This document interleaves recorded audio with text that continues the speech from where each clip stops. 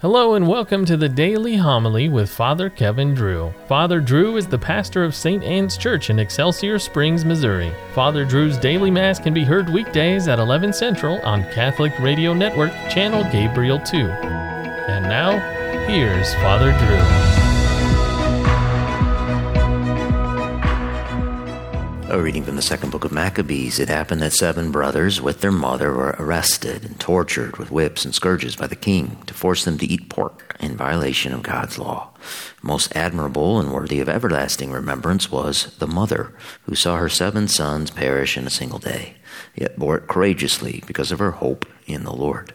Filled with a noble spirit that stirred her womanly heart with manly courage, she exhorted each of them in the language of their ancestors with these words: I did not know how you came into existence in my womb. It was not I who gave you the breath of life, nor was it I who set in order the elements of which each of you is composed. Therefore, since it is the Creator of the universe who shapes each man's beginning, as he brings about the origin of everything, he in his mercy will give you back both breath and life, because you now disregard yourselves for the sake of his law. Antiochus, suspecting insult in her words, thought he was being ridiculed. As the youngest brother was still alive, the king appealed to him, not with mere words, but with promises on oath, to make him rich and happy if he would abandon his ancestral customs. He would make him his friend and entrust him with high office. When the youth paid no attention to him at all, the king appealed to the mother, urging her to advise her boy to save his life. After he had urged her for a long time, she went through the motions of persuading her son.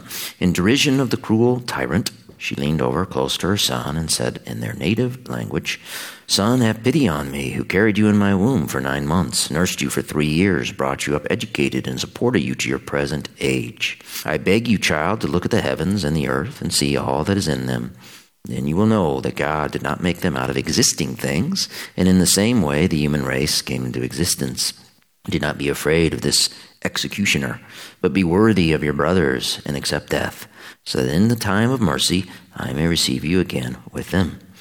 She had scarcely finished speaking when the youth said, What are you waiting for? I will not obey the king's command. I obey the command of the law given to our fathers through Moses. But you, who have contrived every kind of affliction for the Hebrews, will not escape the hands of God.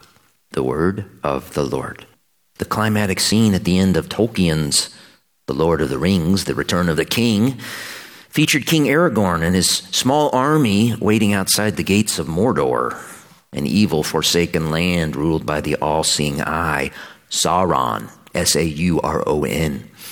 Sauron had his grip on the world due to a gold ring that men, in their thirst for worldly power, could not resist possessing.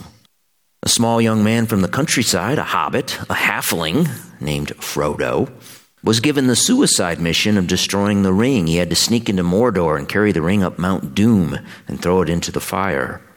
That was the only way the ring could be destroyed. When the gates of Mordor opened and thousands of demon-like soldiers marched out, King Aragorn's greatly outnumbered soldiers fearfully started backing up. That is when the king had to chase after them and give them courage. He shouted, My brothers, I see in your eyes the same fear that would take the heart of me. A day may come when the courage of men fails, when we forsake our friends and break all bonds of fellowship. But it is not this day. An hour of wolves and shattered shields when the age of men comes crashing down. But it is not this day. This day we fight. By all that you hold dear on this good earth, I bid you stand, men of the West. With his troops restored, the king then froze. He could hear Sauron whispering in his ear, tempting him with earthly power. Here was the moment of decision. What would King Aragorn do?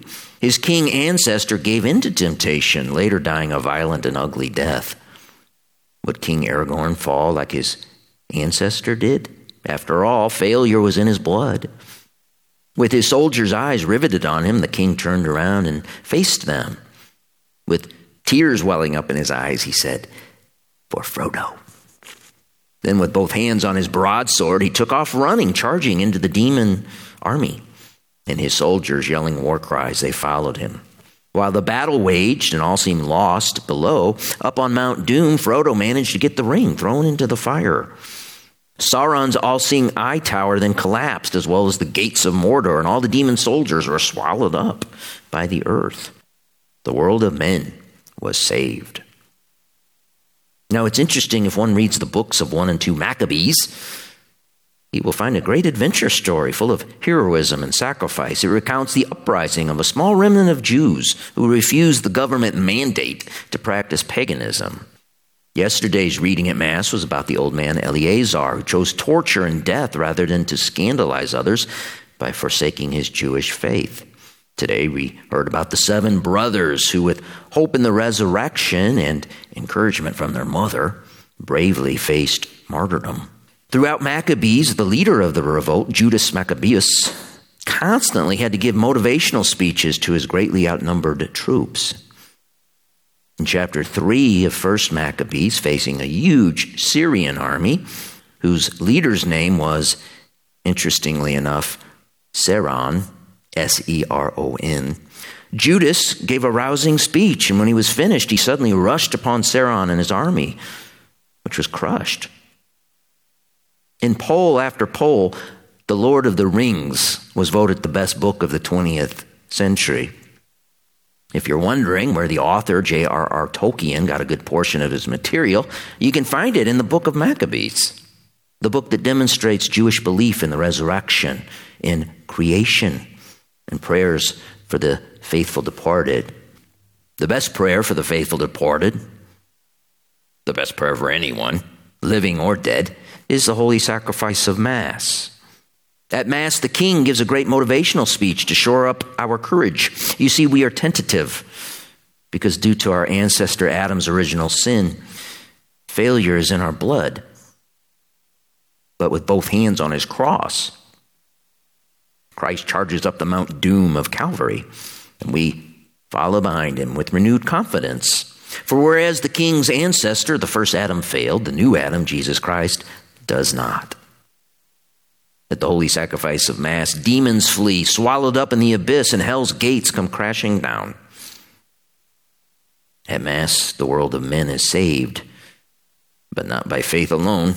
No, as soldiers of Christ, we have to follow behind our King. A day may come when the courage of men fails, when we forsake our friends and break all bonds of fellowship. But it is not this day. An hour of wolves and shattered shields when the age of men comes crashing down. But it is not this day. This day we fight. By all that you hold dear on this good earth, I bid you stand, men of the West.